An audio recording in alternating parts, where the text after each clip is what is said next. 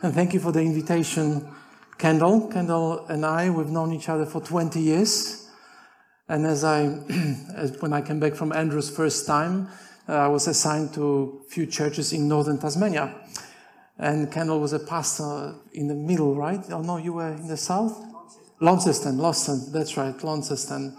And we became friends, and we both had little girls, and we both built cubby houses for the little girls at that stage. He's very good at that.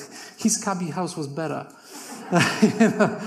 I couldn't aspire to a cubby house like that. It had 2 stories. Mine only had electricity, that's it. And he's got electricity too, right? But his contribution to my cubby house, or my girl's cubby house, was that he wired it electrically. So that was lovely. And we were able to use it, although we took it to America and there's a different electricity that we couldn't use it. But it's all right. It was a great memory from Tasmania those days. So we've been friends ever since. And last year I came to pastors' meetings. And a couple of your pastors were there at that stage. That was just before COVID pandemic occurred. And we had a wonderful time. And Kendall heard me speak about God's grace and invited me to come to your church today to present just a mini-series on God's grace. As I explained this morning in the other part of this building, it's very difficult to present this whole story in 4 hours. So I taught several semesters on those issues, and to compress those into a couple of hours, it's kind of difficult, but did my best for this morning and try to do my best today during this worship service and in the afternoon. So this morning we talked about story of God's grace in the earliest Christianity outside of the scriptures. We began with the Old Testament, New Testament, and then we moved into early Christianity, and we realized how early Christianity was powerfully impacted by Greek philosophy, and how Greek philosophy, this Greek philosophical thinking, robbed Christianity of true, pure biblical understanding of grace, and how it developed eventually in a Catholic Church, and what it means that Catholic Church has this grace and works kind of orientation, and why it all goes back, of course, to Greek philosophy. And I ended my presentation saying that the church at that stage desperately needed the Reformation. Desperately. God sent the Reformation because the church went astray. So let us pray before we begin.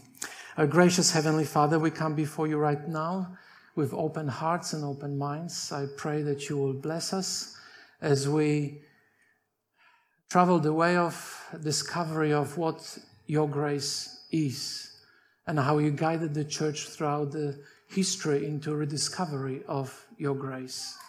I pray that you will bless us as we open the scriptures, that you will be with us, that you open our hearts and minds. I ask in Jesus' name. Amen. Some years ago, I read a very interesting book from one of my favorite authors, Philip Yancey. He is, of course, the author of the book, What's So Amazing About Grace, wonderful work, but he wrote some other books. And this was one of his books that I particularly treasured, Finding God in Unexpected Places. I kind of grew up in an environment where we thought that Adventist Church is it, and we've got all grace, everything among us, within us and outside of Adventist Church is Philistia, right? So places where God does not operate and so on. But through reading that book, and it was more than 20 years ago, 25 years ago that I read that book, I've learned something else, that God's grace is everywhere. That God works everywhere, using His grace with all people everywhere. And I kind of developed a different kind of attitude. Since reading that book, I decided I will look for God's grace in various places. So now when I see a wedding, even though those people may be non-believers, I would say this is a sign of God's grace, that man and a woman want to get married and walk through life. They love each other. They want to walk through life together. This is a sign of God's grace. A funeral, people do not rejoice at funerals, but people observe those rituals. I mean, if we really embrace the atheistic worldview, naturalistic worldview, we should be used to funerals. Why do we still cry at funerals, even though we may not believe in God? Because we were created for eternity. And every funeral reminds us that God wants us with Him one day to live eternally. When you see every baby being born, it's a sign of God's grace. And I've learned to see signs of God's grace everywhere around me. I remember once I found God's grace in a pub. When I was a young pastor, just starting my ministry from Avondale College into Greater Sydney Conference, I did Bible studies in Blacktown with one man who lived in a caravan behind somebody's building. And one day I came to do Bible studies with him. He was not there, but I knew where he would be. He would be in a local pub. So this young Adventist pastor decided to visit that pub. And when I entered that pub, it was full of smoke and smell of alcohol and so on. And I saw that particular man sitting with his friends, and he was very apologetic. He forgot about the Bible study, but I had my Bible study right there in the pub. And I saw people trying to find grace in the pub, meeting with each other, trying to be friends with one another, doing all kinds of things. I saw sign of God's grace. I think Ellen White would not be surprised. She wrote in Steps to Christ, in the matchless gift of His Son, God has encircled the whole world with an atmosphere of grace, as real as the air which circulates around the globe. As Adventist Christians, we should be very much familiar with the idea of God's grace. After all, we belong to the denomination that goes back to the Protestant Reformation. We call ourselves Protestants, and the Reformation was all about grace. Our theological roots go right back to the 16th century Reformation. And grace is a intricate part of Adventist message. In Revelation 14:6, one of our primary passages is that I saw another angel flying in mid-air and he had the eternal gospel to proclaim to those who live on earth. 3 angels' messages are all about the eternal gospel, and the most important element of that eternal gospel is message of God's grace. And yet we Adventists kind of tend to approach God's grace at times with some distrust, even uncertainty. On the one hand, we would say that grace is a wonderful thing. The salvation by grace, we sing about it, we talk about it, it's a wonderful gift from God. We speak about it in our Bible studies when we talk to other people. We have themes of God's grace occasionally in our Sabbath school lessons. We've got articles in the record on grace and so on. On the other hand, when we approach the topic of salvation by grace alone, that is free, no strings attached, some of us become uncomfortable, a little nervous, kind of ill at ease. It's just like really free, just nothing that... No, that just doesn't work like this in real life. Maybe this is a wonderful theological theory, but in real life, really, grace, well, I'm a 3rd generation Adventist. I'm a son of a pastor. I'm a pastor myself. And I often heard sentiments like this. This pastor only speaks about God's grace. What about keeping the commandments? What about obedience? Other Protestants, some others would say, speak of grace. This is message of Protestantism. We have special message. Or somebody else would say, if you speak much about God's grace, Adventist standards go down. And then I hear cheap grace. I believe God saved me by grace so I can do whatever I want. It doesn't matter how I behave. Have you heard such sentiments? Well, I have. I have a lot. Often a fear of this idea of cheap grace prevents us from fully embracing the message of God's grace. Perhaps the reason is that in our history, we often place a great emphasis on the commandments, and I'll talk about this a little bit this afternoon, how this evolved within our denomination. And maybe we developed a fear that the more we speak about God's grace, the more we'll forget about God's commandments. Well, to answer to this, I only have one answer, really.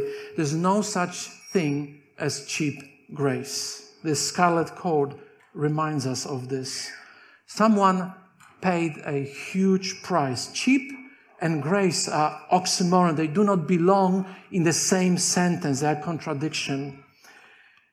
We recently bought a house in Morisset Park, and it's a really lovely place. And at the back of the house, just when I have my office, the window looking back, we had this huge, amazing bougainvillea. It's an amazing plant. It was a really big and fantastic flowers. And I really loved that tree. And just as it happened about a month ago, we had a windstorm and that tree fell down. And it was a task of my wife and myself that we had to cut this into pieces, just bit by bit, and put it to the road so somebody would take it away. But what do you know about bougainvilleas? It has incredible thorns. I don't think any plant has thorns like bougainvillea has. I think devil must have invented them, you know. When we were cutting this bougainvillea, it was just like, ouch, ouch, ouch, ouch. And my wife got pricked in her knee and she couldn't walk for a couple of days, you know, because, those thorns are hard.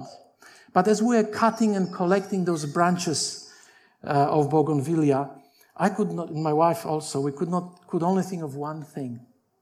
I would just bend this bougainvillea into a circle and look at those thorns, and I imagine those thorns being pushed onto Jesus' head. Oh, grace is not cheap. Grace is not cheap. And this was only a small part of the suffering of Jesus. From God's perspective, grace is never cheap. In reality, the truth is that the more we emphasize behavior, the more we emphasize commandments, the more we forget about God's grace. And the more we forget about God's grace, the less we preach about it, the more problems we are going to have in our churches, the more conflicts and issues that will arise. If we really want to follow Jesus Christ and be His church, we have no choice. We must speak about grace. And preaching grace must be most important part of our proclamation. To go a little deeper into our study of God's grace this morning, I would like you to open your Bibles to the book of Romans, chapter 1, and then I will read from verse 16. So the book of Romans, chapter 1 and verse 16. You can open your electronic Bibles or real Bibles. Not that electronic Bible are not real Bibles, but I prefer the text still. And there, verse 16. So let me just tell you a little bit about this passage. This passage is really famous. It gave a lot of troubles to Luther, a famous Protestant reformer. Let me read it and I'll tell you about this passage a little bit more.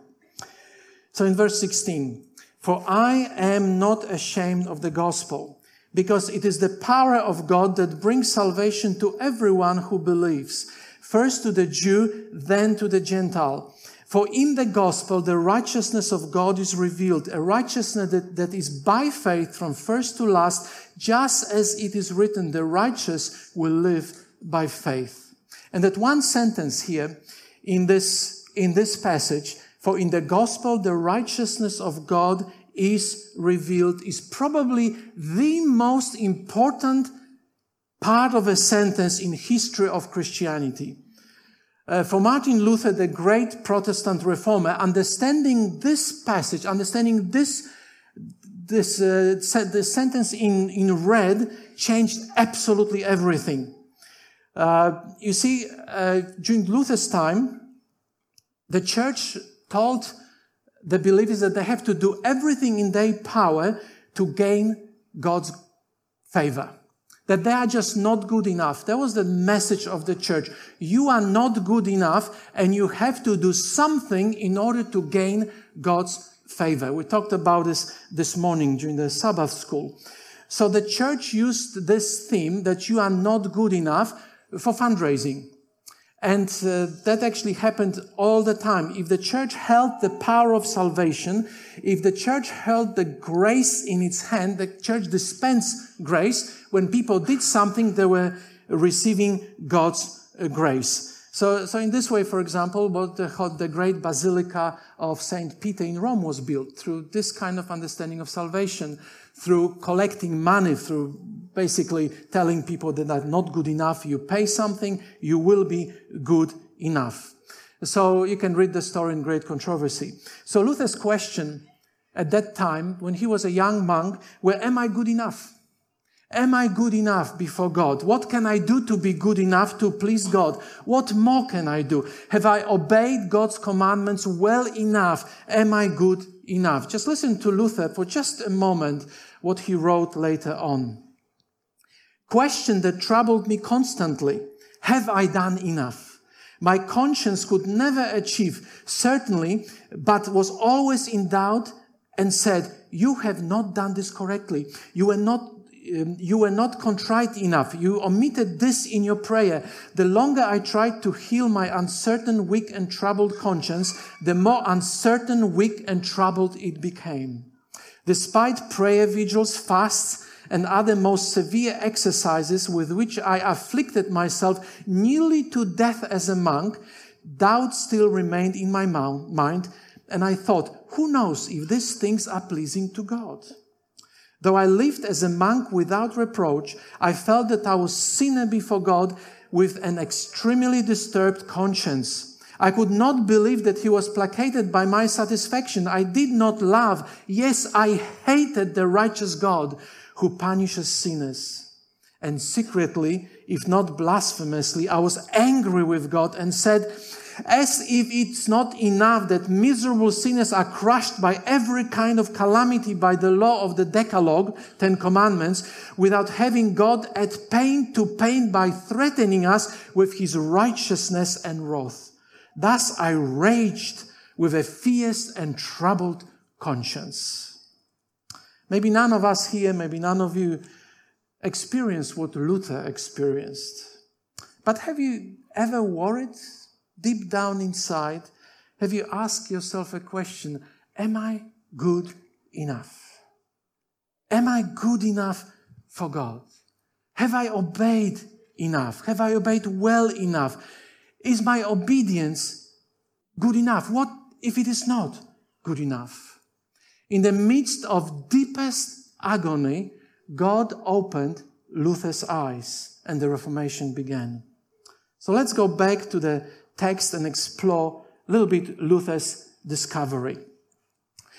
That sentence, for in the gospel the righteousness of God is revealed, can be read in two ways.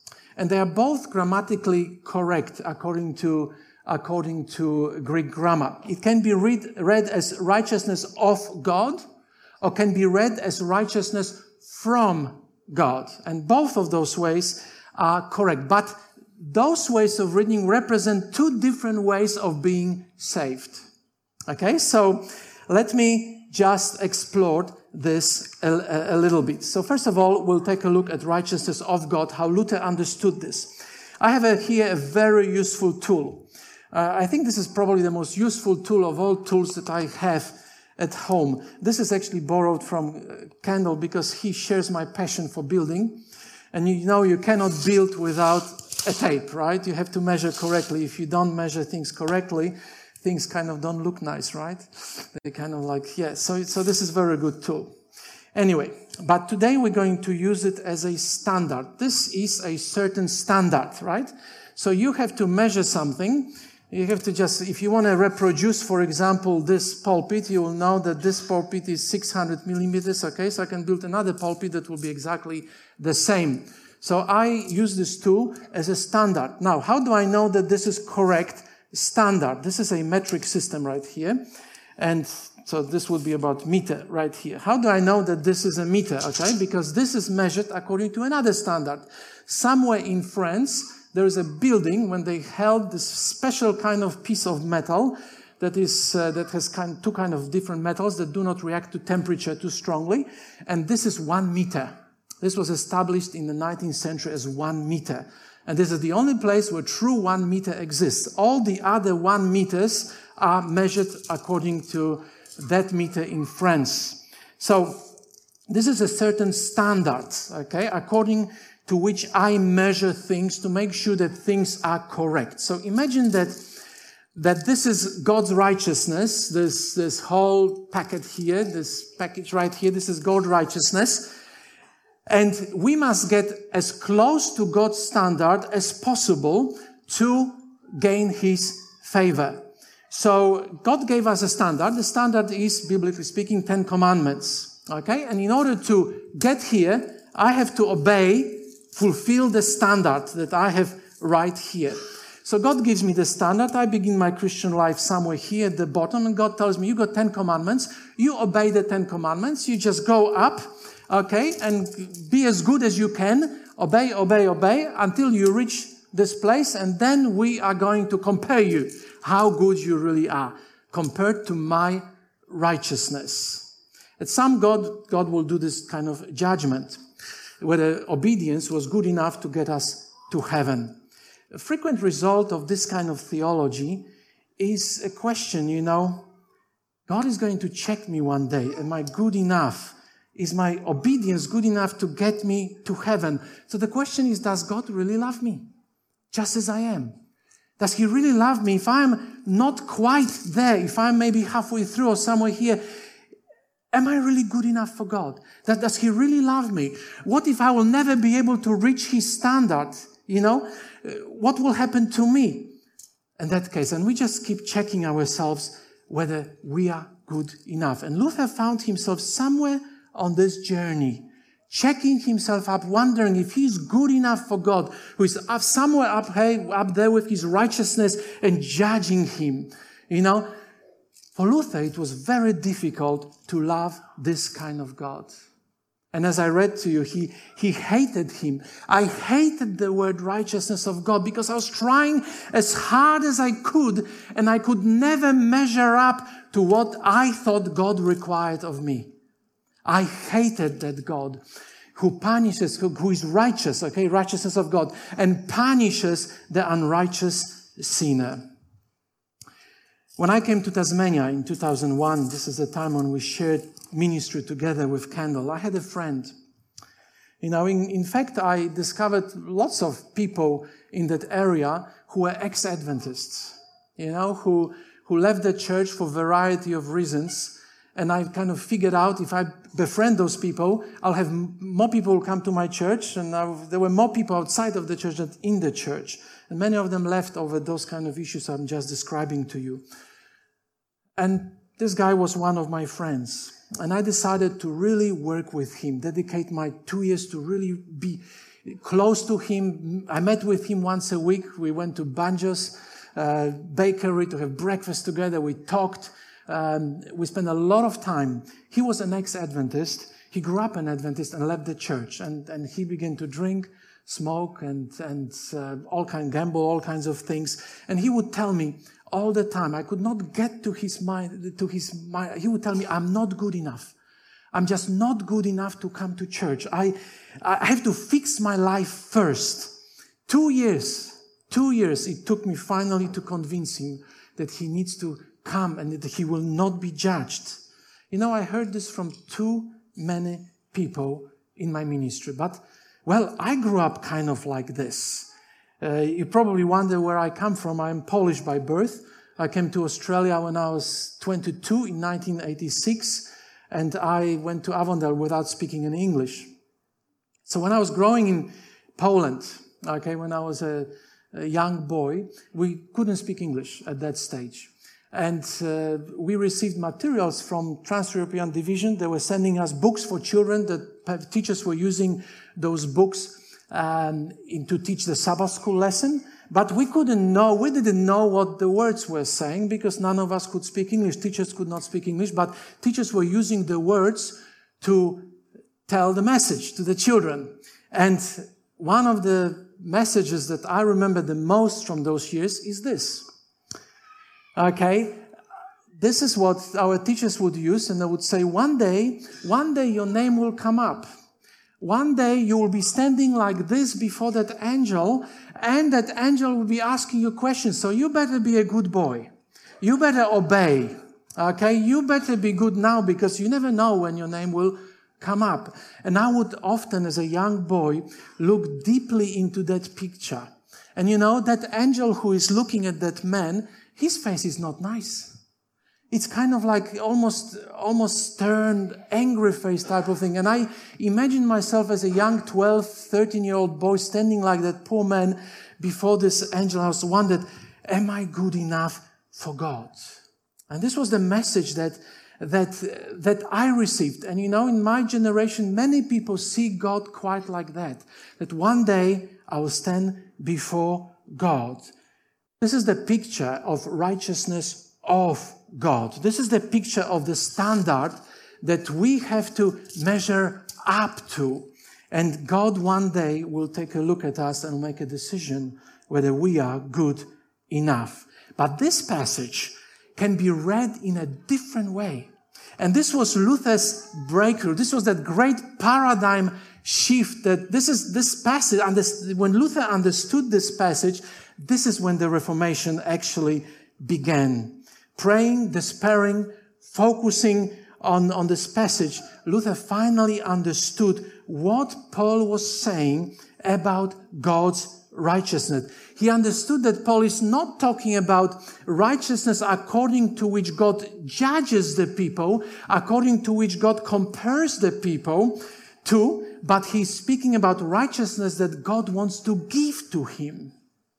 Righteousness that he wants to endow him. So this is God's righteousness that is given to Luther. God's righteousness is given to us. Instead of asking Luther to fulfill the law, God fulfilled the law. God did it himself. In other words, God satisfied the condition for salvation. Obedience is a requirement to get to heaven, but God did it. God did it. When Luther finally understood this phrase, he knew the righteous will live by faith. He knew what it meant, finally. So let's go back to my illustration here. So here is the standard. The standard is the same. God established this standard. And God wants us to be saved. God wants us to go to heaven. But God knows our hopeless situation. He knows that if we're trying to obey to get to heaven, we'll never be able to make it. Because the Bible message is that we are just not good enough for that.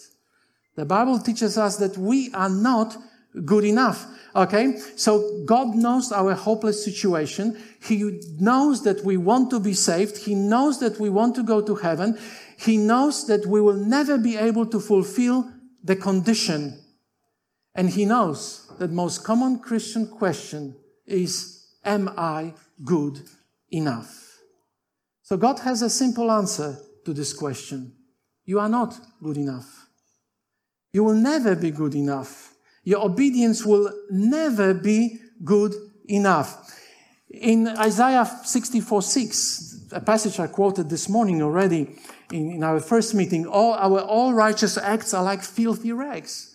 You see, anything I do in terms of, there may be good things, okay? There may be things that I help others and I do good things for others and so on. But in terms of gaining salvation, they all like filthy rags. And I wish I could tell you what the filthy rags really mean in Hebrew. There's a specific word that's quite ugly.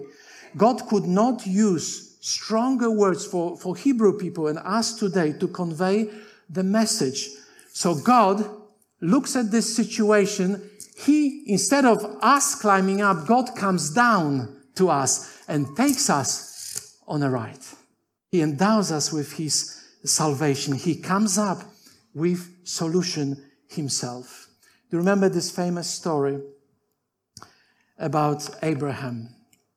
This is Genesis 22. When Abraham receives this incredibly strange message from God, and God tells him, take your son, take him and sacrifice him on the mountain. And Abraham, being an obedient person, does it. He's taking his son and he's taking him to the mountain. And think about Isaac, how he must have felt, when he's wondering, where is the sacrifice, Dad? Okay, we've got wood, we've got fire, where is the sacrifice? Okay, what did Abraham say? God will provide. God will provide. Isaac is a perfectly obedient son. I mean, can you think about it? About him, like he's perfectly obedient. He's obedient to God. When he finds out that he has to lay on the altar, he's perfectly obedient. He's obedient to his father. He's obedient to God's command, and he was about to die. His obedience was worth nothing. What stopped this whole situation? God alone. It was God alone who stopped Abraham's hand. It was not the obedience of Isaac. It was God's hand. And God says, look, there's ram in the thicket. And it was the place where Abraham called God Yahweh Yireh, or Jehovah Jireh. Yahweh Yireh, God the provider. Just to tell Abraham and to tell us today that your obedience is not going to save you. Only the blood can save you. The blood of the ram that was symbolizing the blood of Christ later on. So God wants us to fulfill the standard, but He does it Himself. He fulfills the standard. And He just says to us, hold on to me, fix your eyes on me, as author of the Hebrews would say, fix your eyes on me, and I'll do the rest for you. God gave us the eternal gift. That gift is by His grace, the gift of salvation. You don't have to pay for this gift with your obedience. I didn't say this really. Paul said this, and we already read this passage. For it is by grace you have been saved. We read this morning. For it is by grace you have been saved through faith. Are you catching this? It is not from yourselves. This means nothing you can do in this life will get you to heaven. It is impossible. It is simply a gift from God. This is it. Not by works. And what does Paul mean here? By works of obedience. Obedience to the commandments so that no one can boast. Because if you change this a little bit, by my works I can get to heaven. I become my own savior. There are two saviors. God is a savior and I am a savior. And I cannot say glory to God alone for my salvation anymore. You know, when I read some works by Ellen White, I find very interesting passages. She would completely agree with this. She said this, if any man, listen carefully, if man cannot merit salvation by anything he can do, if man cannot by any of his good works merit salvation, then it must be wholly of grace. It is wholly a gift. Justification is wholly of grace and not procured by any works that a fallen man can do, or woman. And another passage from Faith and Works. I love this passage. Just listen to this. If you would gather together everything that is good and holy and noble and lovely in man, and then present the subject to the angels of God as acting a part in salvation of the human soul or in merit, the proposition would be rejected as treason. So let me bring it home with another illustration. Okay, you heard about Avondale. Avondale not that long ago became university. And you heard this is a great school. And you really would like to attend. And by the way, this is a bit of a plug for Avondale. I'm saying a parable here. But Avondale is a great school. I've got two daughters at Avondale. And they came closer to Christ through their attendance of Avondale. So I encourage you to think of that if you haven't yet. It's a great school. But anyway, so you heard about great school called Avondale University. And you really want to go to that school next year to do your BA or MA, whatever. And you know that this is a wonderful school, great Christian teachers and great Christian education and so on. You have 6 months to apply. So you send your application on time and you get accepted. There is a catch though. The catch is that you have to pay for entire year in advance before you get accepted. You have a problem. You don't have the money. You want to come to Australia. You live in a foreign country. It's expensive. There's no perks like HECS from government. There's a bad exchange rate. And you kind of wonder, all right, I can either save my money or I can just forget about Avondale university, but you really want to go to Avondale, so you try to save your money. You have the entire 6 months to save your money. But there's a problem. You don't earn that much. And really you don't have enough not enough to save. You have to pay for rent, you have to pay for food, you have to pay for a doctor, you have to pay all kinds of things. Even though you try to save, you saved nothing. To add to this problem, you have an issue. You have a problem that you think nobody knows about. You are a pornography addict. In secret, you spend quite a lot of money on online pornography. You fight this tendency, but it's just so hard and temptation is too great. And of course, you are a bit of a spendthrift. You like to spend your money on things that your friends have. This iPhone, it costs arm and a leg, is expensive, and you really want it, so you just spend some money on new iPhone. The result is you don't have any money. By the end of the period that you were supposed to save, you think to yourself, well, I tried, I will not go to Avondale. You call Avondale on the registration day and you dial the number and you say, I'm so sorry. I tried to make it. I tried to raise enough money. I just didn't work. I'm so sorry. There's a moment of silence. Could you please wait a second? I'm transferring you to this financial advisor. Just wait a second. What's the point, you think? I will hear the same, I'll be further embarrassed, same message that I can't go to Avondale. Hello? Can I help you? You give your name, explain your situation once again, and then she says, you don't know? You don't know? Your account being paid in full. You can come and begin your master's program. I'm just writing to confirm that email to you that everything has been paid in full. You are completely stunned. There must be some mistake. This is just impossible. Where did the money come from? She said, well, there's no mistake. Your account is paid in full. The money came from that and that person, and you realize this is your older brother. You are stunned because your older brother knows everything about you. He knows that you're gambling with sex. He knows about your overspending. He knows everything about you and a few other things that no one else knows. Some years ago, you got mad at him and decided not to talk to him anymore. Despite of that, your brother found out somehow that you wanted to study at Avondale and paid your account in full, the entire fee. Still stunned, you grab the phone and dial your brother's number. Hey, sorry, I haven't been in touch for so long. Are you okay?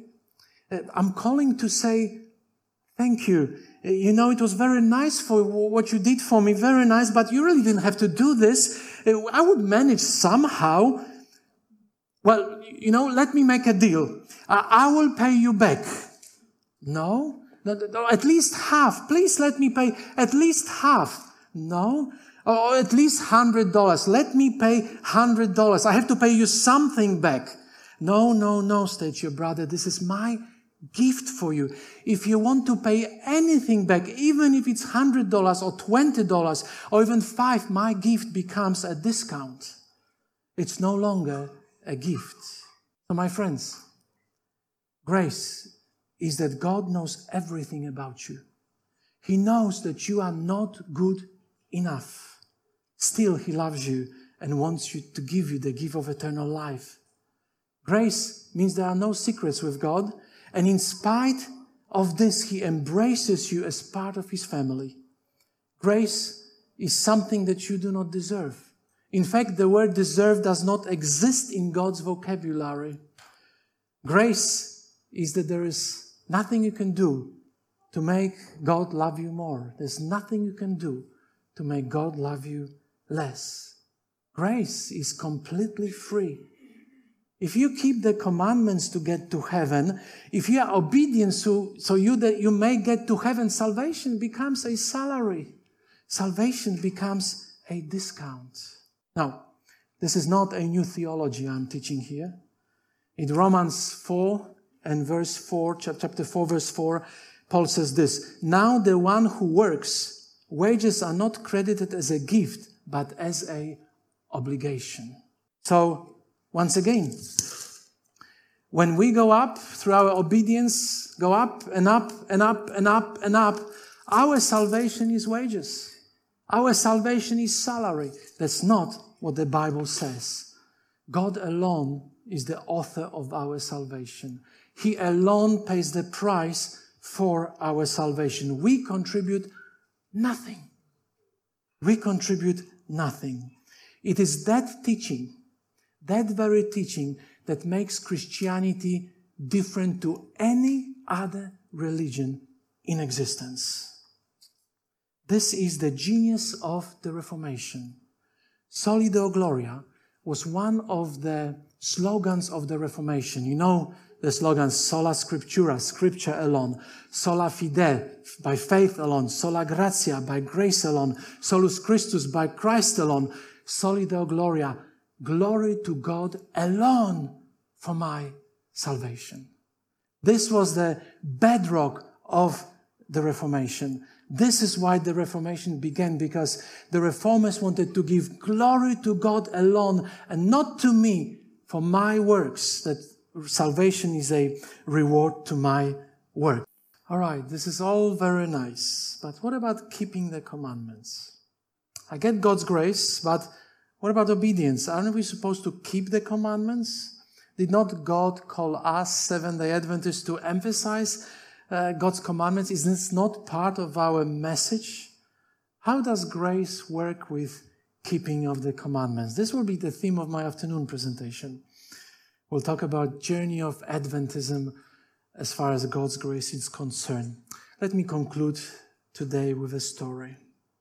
Richard Seltzer, the surgeon, tells of a young man and woman he just operated on. Dr. Seltzer writes, "I stand by the bed where a young woman lies. Her face is post-operative, her mouth twisted in palsies, clownish.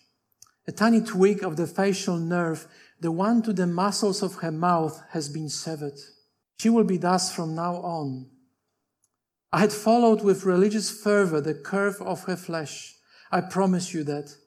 Nevertheless, to remove the tumor from her cheek, I had to cut the little nerve. Her young husband is in the room.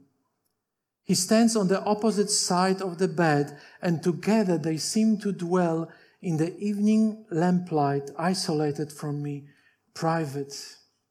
Who are they? Who are they, I ask myself? He and this woman with the tortured mouth I have made, who gaze at and touch each other so generously, so greedily. The young woman speaks. Will my mouth always be like this, she asks. Yes, I say, it will. It is because the nerve was cut.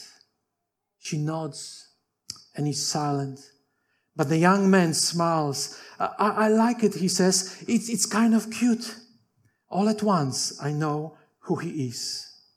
I lower my gaze. Unmindful of me, he bends to kiss her crooked mouth, and I, so close, I can see how he twists his own lips to accommodate hers, to show that the kiss still works. I hold my breath and let the wonder in. My friends, Jesus, like that young husband, twisted his body to let you know that the kiss still works. No matter how bad you think you are, no matter if you think you're not good enough, no matter where you've been, no matter what you've done, won't you love God like that? Won't you give him your heart today?